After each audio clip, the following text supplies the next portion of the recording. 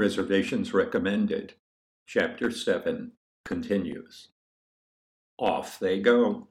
Matthew rides in a happy fog, mystified by the chatter of his chums, who seem to speak a dialect he doesn't understand.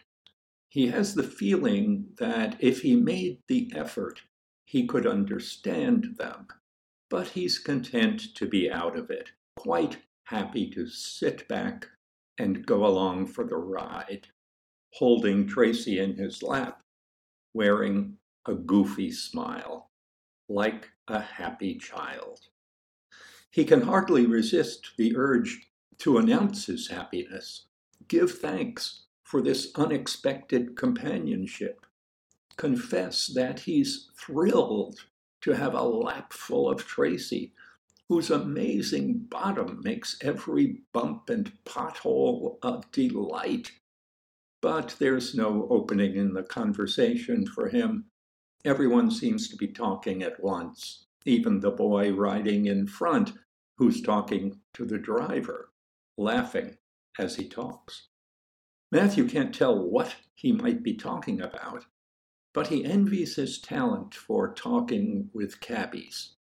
It's quite an animated discussion, with the boy doing most of the talking, the driver shrugging now and then, nodding, shaking his head. The boy laughs and slaps the driver on the shoulder. Telling a joke? Matthew wonders. The boy lights a cigarette, still talking. He glances toward the back. His eyes meet Matthew's, and he smiles. Matthew nods and smiles.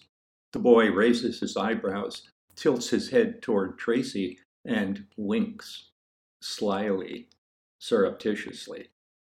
Matthew glances at Tracy, sees that she's looking away, glances at the boy again, tilts his head back, rolls his eyes upward, grins. Two guys in wordless understanding, says BW. Yeah, I wonder if this guy and Tracy... Sure, of course. You saw that wink. The boy has turned away. He's talking to the cab driver again, slapping him on the shoulder again. But there's money in his hand this time. A folded bill. He taps the shoulder of the driver's leather jacket a couple of times before the driver acknowledges him. The driver takes the money, frowning, shaking his head. Is he paying him? Are we there? Maybe they were arguing over the tip. The ride is making Matthew dizzy. He's begun to feel a little crapulent. He'd like this trip to end. He hasn't been paying attention to where they're going, and now when he looks out the window, he doesn't know where they are. They've left the North End, crossed the Charles, and are now in Charlestown, in an area torn apart to build new approaches to the Mystic River Bridge.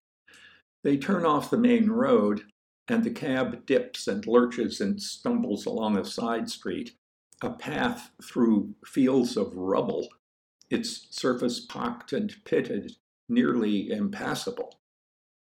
The driver stops the cab. They seem to be nowhere. Okay, everybody out, calls the boy in the front, in high spirits, pounding the plastic partition. Where are we? Matthew asks.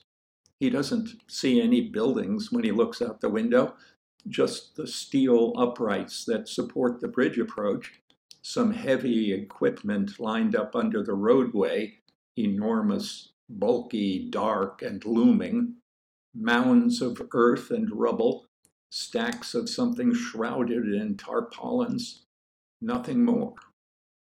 We're headed up there, says the boy in front, pointing through the windshield. This fuck won't go any farther. He's worried about the cab. He says the road sucks. Matthew can see some buildings ahead. He can't really tell how far away they are. Cab drivers, says Matthew. loudly enough to be heard through the partition. "They're my favorite people." The driver twists around and looks at Matthew. His head is nearly spherical. It's the only part of him that projects above the back of the seat. "This is it," he says. "No more. I'm not busting the fucking cab in this shit." "Fuck you," says Matthew, perhaps assuming that he's found his new friend's idiom at last. "We'll walk." Matthew levers the door open and gives Tracy a squeeze, as if he were merely telling her to slide out. She gets out. Matthew gets out. Everyone is out. Then everyone is in, whooping, howling, laughing, everyone but Matthew.